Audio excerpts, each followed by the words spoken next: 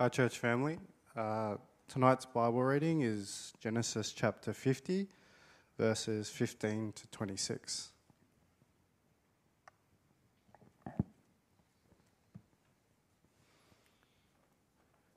When Joseph's brothers saw that their father was dead, they said to one another, "If Joseph is holding a grudge against us, he will certainly repay us for all the suffering we caused him." So they sent this message to Joseph. "Before he died, your father gave a command. Say this to Joseph, 'Please forgive your brother's transgression and their sin, the suffering they caused you. Therefore, please forgive the transgression of the servants of the God of your father.' Joseph wept when their message came to him. His brothers also came to him, bowed down before him and said, 'We are your slaves.' But Joseph said to them, 'Don't be afraid. Am I in the place of God? You planned evil against me. God planned it for good, to bring about the present result, the survival of many people. Therefore, don't be afraid. I will take care of you and your children.' And he comforted them and spoke kindly to them. Joseph and his father's family remained in Egypt. Joseph lived 110 years. He saw Ephraim's son to the third generation. The sons of Messiah, son Machir, were recognized by Joseph. Joseph said to his brothers, 'I am about to die, but God will certainly come to your aid and bring you up from this land to the land he swore to give to Abraham, Isaac, and Jacob.' So Joseph made the sons of Israel take an oath. 'When God comes to your aid, you are to carry my bones up from here.' Joseph died at the age of 110. They embalmed him and placed him in a coffin in Egypt." Well, thank you for that reading, Andrew. We've got another quick video to watch. It's a bit of an introduction to this part of God's Word, the last few chapters of Genesis. It's really quite a handy video to help us see the context of where we're up to and to think about how it links with Jesus as well. So we'll watch that, and then Ryan's going to come and speak to us from God's Word. This is Spoken Gospel. We're dedicated to seeing Jesus in all of Scripture. In each episode, we see what's happening in a biblical text and how it sheds light on Jesus and his gospel. Let's jump in. The end of Genesis gets us ready for the beginning of Exodus. God told Abraham back in chapter 15 that his descendants would be strangers in a foreign land for 400 years. And now that time is coming. It's no wonder then that when God appeared to Jacob on his way to Egypt, God told him not to be afraid to go. And the reason he didn't need to be afraid was that God would bring them back out of Egypt. And this is a promise repeated constantly throughout these last chapters of Genesis. Jacob makes Joseph promise him to bury his body back in Canaan as a testament to the fact that his descendants won't stay in Egypt. Before dying, however, Jacob extends a long series of blessings to his 12 sons. This is the high point of all the blessings and curses pronounced through the fall, Cain, Noah, Abraham, Isaac, and Jacob. Now, God's promise is passing from one individual, Jacob, to a whole nation, Israel. But above all the blessings given, history recounted, and promises made in these closing chapters, one truth stands out above all the rest. After all his brothers did, Joseph is not even mad. He actually forgives them because he knows something true about how God works. Here's what he says: "You intended to harm me, but God intended it for good." You intended harm, God intended good. This is the theme all throughout Genesis.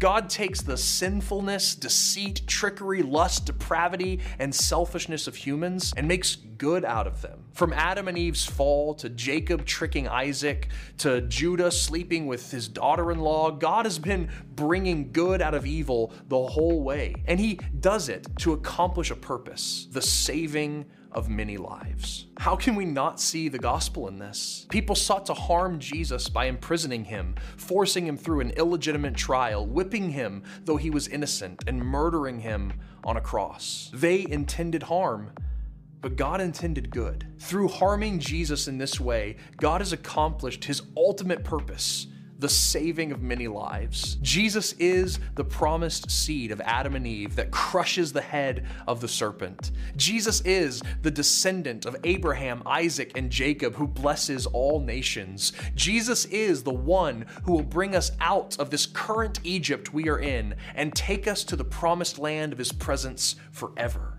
I pray that the Holy Spirit would open your eyes to see the God who keeps his promises even through the evil intentions of human hearts, and that you see Jesus all throughout Genesis as the promise keeper who takes every evil intention and brings about God's ultimate good.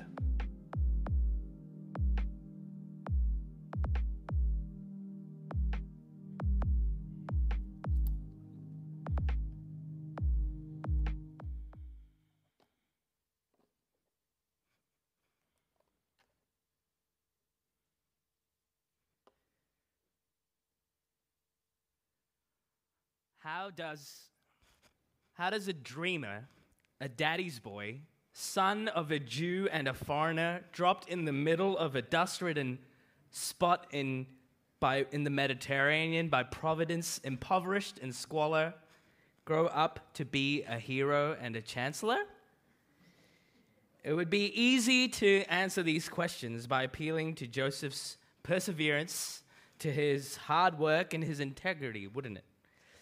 It's easy to make Joseph's story one that we ought to imitate, one that we cast into our modern 21st century vision of success rather than try to understand the character in his time. But our passage doesn't allow us to do that. In fact, Joseph himself doesn't want us to do that. If you have a look at that key verses in Genesis chapter 50, Joseph says, "Don't be afraid. Am I in the place of God? You planned evil against me, but God planned it for good, to bring about the present result, the survival of many people." You see, Joseph does not want us to focus on Joseph in the story. He wants us to focus on God and what he's doing in this story. The key message of this last part of Joseph's story is this: that despite our suffering, God will bring us to him. I've only got 2 points to get today. The first covers a big chunk of Genesis 47 to 50 about the future promise. And then the second point is God's purposes for his people from verses 15 to 21 of chapter 50. So for that first section, which covers 47 to 50, the future promise, we're going to spend the next few hours on this. So just go detail one verse at a time, and no, we won't do that. It's really interesting to read and really cool to see the way that this links to the future promise. But I'm just going to fly over and see some of the key details, similar to what that guy did in the video just before. And what he said, and I think is true of these chapters, is that the key sense in this chunk is that they're looking forward. Jacob is looking forward. Joseph is looking forward. They're looking forward to a time when they will be in their land. And so in chapter 48 and 49, there's lots of blessings. Jacob knows that he's close to death, and he wants to bless his sons and his grandsons. And lots of what he says are things that are promises that he's hoping God will achieve in his boys' lives in the future. But not only does he bless them, there's also this tension that comes up in these chapters. And the tension is that God's people are taken away from their land. And they're feeling the tension of how can we be God's people? When will we go back to our land that God has promised us? You see, when there's a famine in Egypt, all of God's people migrate from the promised land into Egyptian territory called Goshen because of a famine. And this tension, it's going to continue throughout the remainder of the first few books of the Bible. It's not resolved in Exodus, Leviticus, Numbers, or Deuteronomy. It's not until Joshua that they finally re-enter the promised land. But even when they're there, it's not smooth sailing. It's not everything that they hoped it would be. It's not all that it's cracked up to be. There's fighting, there's sin, and 1,000 years after this time, two empires, Assyria and Babylon, they come and they take God's people away from their place again. So God's people are in exile, and lots of the people who would have first read these verses, they would have been those people in exile feeling that same tension. How can we be God's people if we're not in God's land? Is God going to follow through on this promise? When we get to Jesus' day, it's people have trickled back into the land, but it's not fully theirs. The Romans have occupied it, and that tension still exists. And if you consider Jewish, Israeli politics at the moment, you can see that that tension is still there. The Jewish people are still trying to work out what their land is and how to have their land amidst all the conflict that's going on in the Middle East. It's that tension that Joseph speaks to in Genesis chapter 50, verse 24. He says, "I am about to die, but God will certainly come to your aid and bring you up from this land, to the land he swore to give to Abraham, Isaac, and Jacob." You see, there's no conditions to this promise. It's not if you do this or when you do this. God will certainly do this. He'll bring his people back to his land. And it confirms the covenant that God made with Abraham all the way back in Genesis chapter 17. In verse 8, where he says to Abraham, "To you and your offspring I will give the land where you are residing, all the land of Canaan, as a permanent possession, and I will be their God." So you can understand why in the Israelite psyche, all throughout history, they've got this strong connection to this land. They think it's their God-given right, and they want the land. And this certain promise fills them with anticipation. It fills them with excitement that they're always longing to be back in that place. And we all know what that excitement, that anticipation of a certain future feels like, don't we? It's like the HSC students who are working away at their exams, knowing that soon they'll have 3 months of holidays before them where they don't have to think about HSC anymore. There's a certain excitement and anticipation for that day. Or for some of you, it's that anticipation of finally being debt-free. When you've earned enough and paid off your mortgage, so that part of your brain that's always thinking about how much debt you have finally is clear. Or for some of us, it's the excitement of that positive result on a pregnancy test, or when we see the baby in an ultrasound, and the excitement that comes from that. As we wait expectantly and excitedly about those futures, we ought to remember that they're just shadows of the greater future that God is preparing us for. Just like this promised land that God gave to Israel, it was always supposed to be a shadow of the real land that God was preparing them for, the new creation. The faithful Israelites' hope is not in the physical land of Israel, but in the land that God will bring us to in the new creation. See, Joseph promised that God will certainly come and take them out of that land, and God does fulfill that. He came in the pillar of fire and led them out of slavery in Egypt to a land of freedom where he was their God. But that was just a shadow, again, of the greater promise, because that didn't last. The reality of that shadow is that God himself, God incarnate, God in the flesh, came as Jesus to rescue us from our slavery to sin, to our evil desires, to our selfish natures. And the promise is that he will come again and take us to the new creation that he promised us.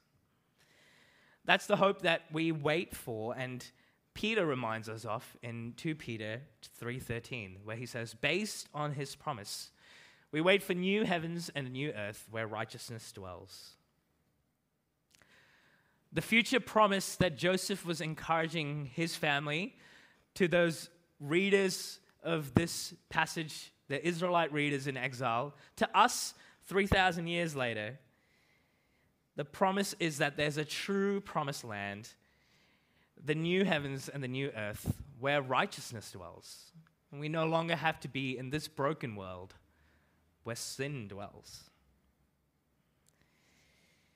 And before I get to the next point, I just want to acknowledge that, some of the examples I gave, they don't always work out with a certainty, do they?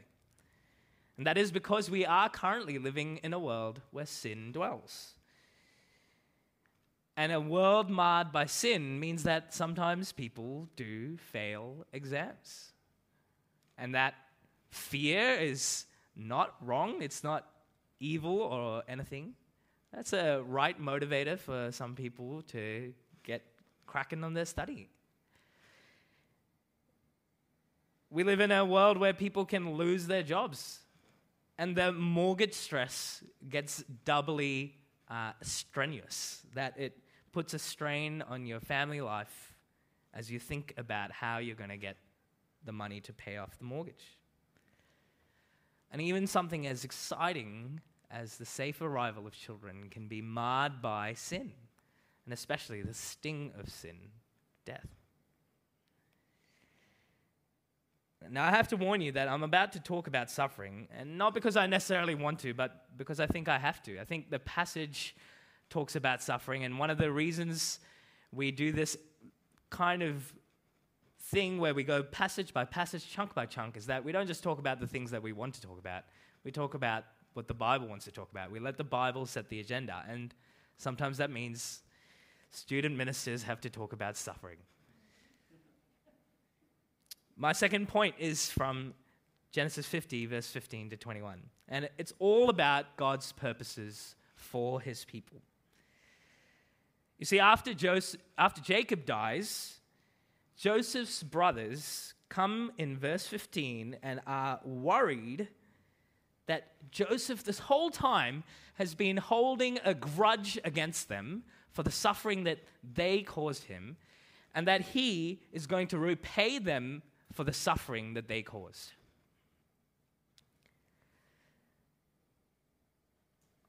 I don't know if you've ever seen or been involved in a dispute over someone's will. When someone significant in a family passes away, it brings up all sorts of tension about who gets what and why. That kind of dysfunction is not just for particular families.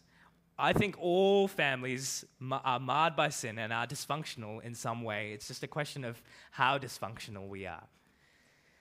And it's not just something that happens today. It was something that happened 3,000 years ago with Joseph's family. As soon as Jacob is out of the picture, all this junk comes out with their family, and they're not sure whether Joseph will treat them well.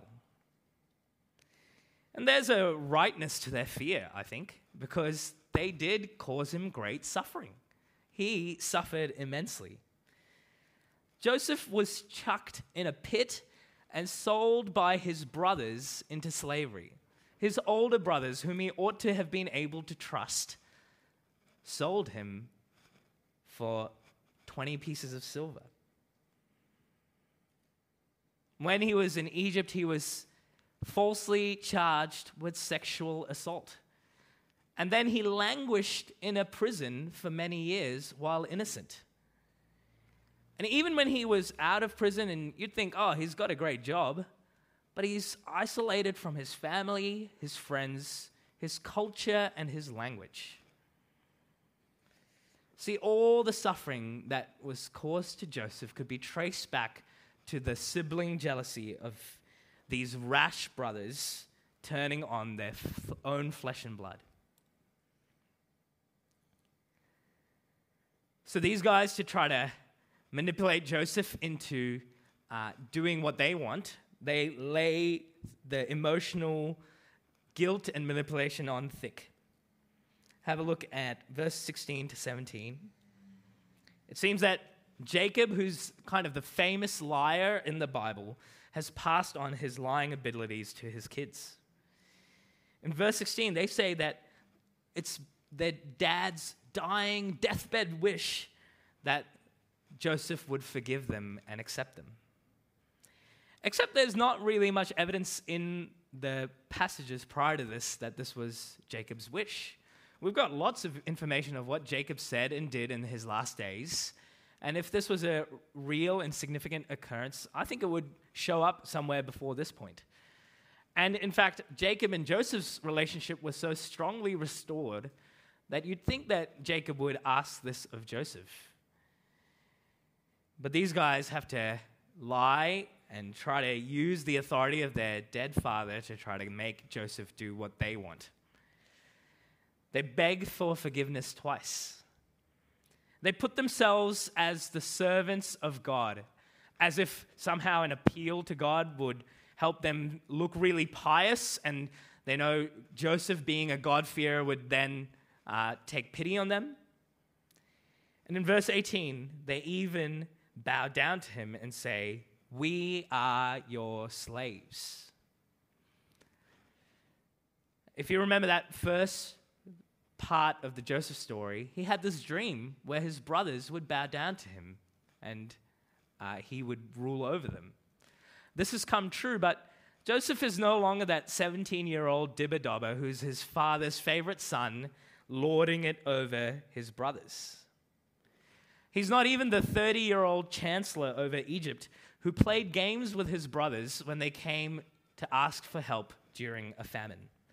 No, this is an older, wiser man who's had some time to reflect, and with the benefit of hindsight. Verses 22 to 23 says that he lives to be 110 years old and sees his great-grandchildren. I'm sure when he was languishing in that prison cell, he didn't even imagine that there would be a possibility that he would live to this age, let alone see his family again, let alone have a family that he could see to the fourth generation. Joseph's response in verse 17 is a great sadness. Joseph wept when their message came to him. He weeps at their fear. He weeps at the dysfunction of his family, that they still don't trust him. He weeps that they think they have to manipulate him to get a response. But verses 19 to 21, they're kind of the money verses in this whole saga. Joseph says, "Don't be afraid. Am I in the place of God? You planned evil against me. God planned it for good, to bring about the present result, the survival of many people. Therefore, don't be afraid. I will take care of you and your children." And he comforted them and spoke kindly to them. Even though they're desperate for his forgiveness and want to be under his rule, Joseph points them to God instead. He says, "Who am I? Am I in the place of God?" You see, I think part of his weeping is that Joseph has already forgiven them for what they've done. It comes out in his actions, it comes out in his words. But his brothers are so guilt-racked and probably so mindful of the ways that the world works that they think, an eye for an eye. He's going to give revenge for what we've done.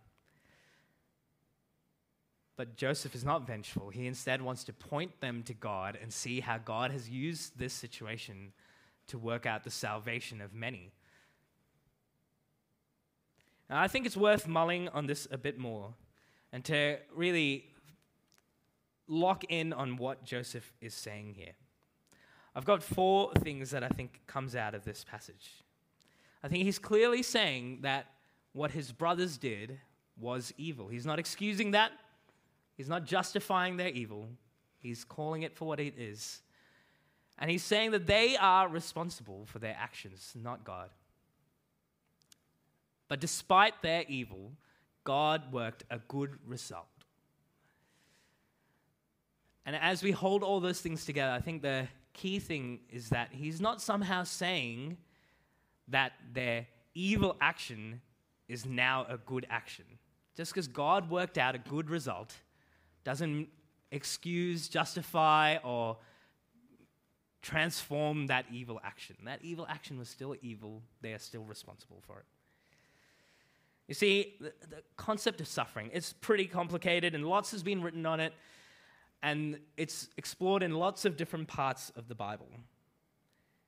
But I think this is the core of what the passage teaches us. A really useful book that I found, which I've left on my chair, but you can see the image of it there, How Long, O Lord, by Don Carson. And in it, Don says, evil is evil because it is a rebellion against God. Evil is a failure to do what God demands or their performance of what God forbids. Evil is real, and evil is evil. If you haven't explored much about the topic of suffering, and particularly if you're not suffering right now, I would really encourage you to read a book on suffering, and I really recommend this book. And I think the best time to think about suffering is when you're not in it, because the story of the Christian life is that suffering will inevitably come. And you want to be able to proactively respond to that in a way that points you to God and not just reactively respond and question what's happening in that moment. At the time we are in this passage, Joseph is not in the suffering anymore. He's reflecting back and he sees how God's good hand was over him in that time. And things always look better and easier in hindsight, don't they?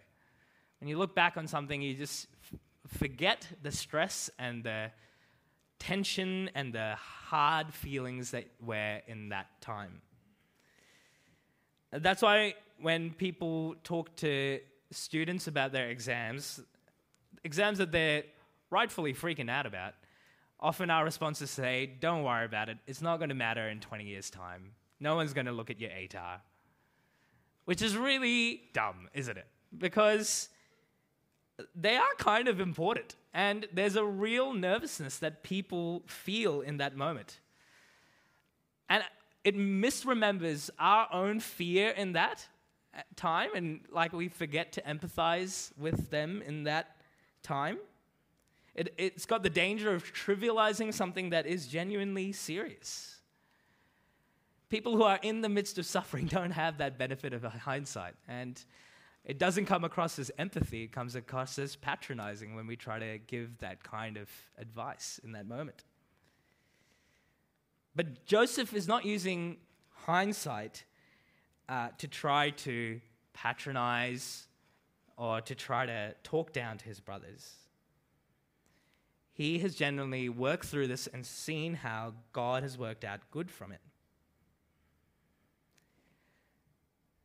But that's not something we can all have. We won't always, God doesn't give us the guarantee that we'll have hindsight after a time of suffering. And God doesn't even promise that we will always know what the good is that he's worked out through our suffering. So offering that kind of trivial comfort is not a biblical principle. In preparing this passage, I've reflected on different conversations I've had with people here at church over the last 2 years. And I've realized there's been a lot of suffering in our church. COVID as well, but even despite COVID, there's been lots of suffering in our church. There's the loss of children. There's the inability to have children. There's the physical, long-term trauma for some from having children. There's the breakdown of marriages, the breakdown of physical health, the breakdown of mental health, the alienation of family and friends. The effects of sin mar our world. And just because we're here in this place doesn't mean we're somehow protected from the impact of sin.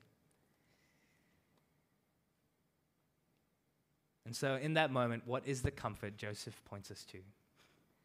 He points us to God. God who knows our suffering. You see, God empathizes with our weaknesses. Just like Joseph, Jesus was an innocent man who was sold by those closest to him into the hands of enemies, who suffered under those enemies, and who ultimately died. He wasn't raised like Joseph to be in charge of the land. He died at the hands of his enemies. And Jesus was an innocent man who not only felt the excruciating physical suffering of the cross, but he also felt that emotional suffering of those closest to him abandoning him. He also felt the spiritual suffering of God's wrath being poured out on him for the sins of all of humanity. The evil that humanity planned against Jesus, God planned it for good and the salvation of many.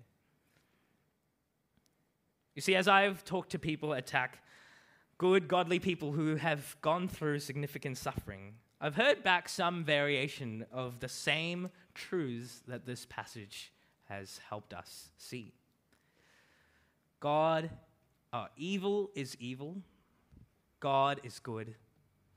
God defeated evil on the cross. God has a future promise of a place without suffering, without evil, without sin for us.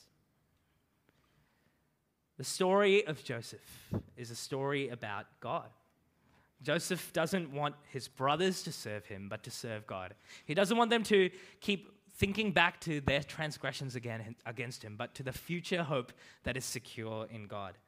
He points them to all that God has done and all that God will do in bringing them to God's secure future. That's the promise of this last part of Genesis and the Joseph story, and it was the promise to them as well as the same promise to us. That despite our suffering, God will bring us to him. Let me pray for us. Father God, please comfort those who are suffering, and please help us to know your goodness and your character. Please help our eyes be fixed on Jesus and the hope of our future free from suffering. Thank you that he's promised that this will be ours in the new creation. In Jesus' name we pray. Amen.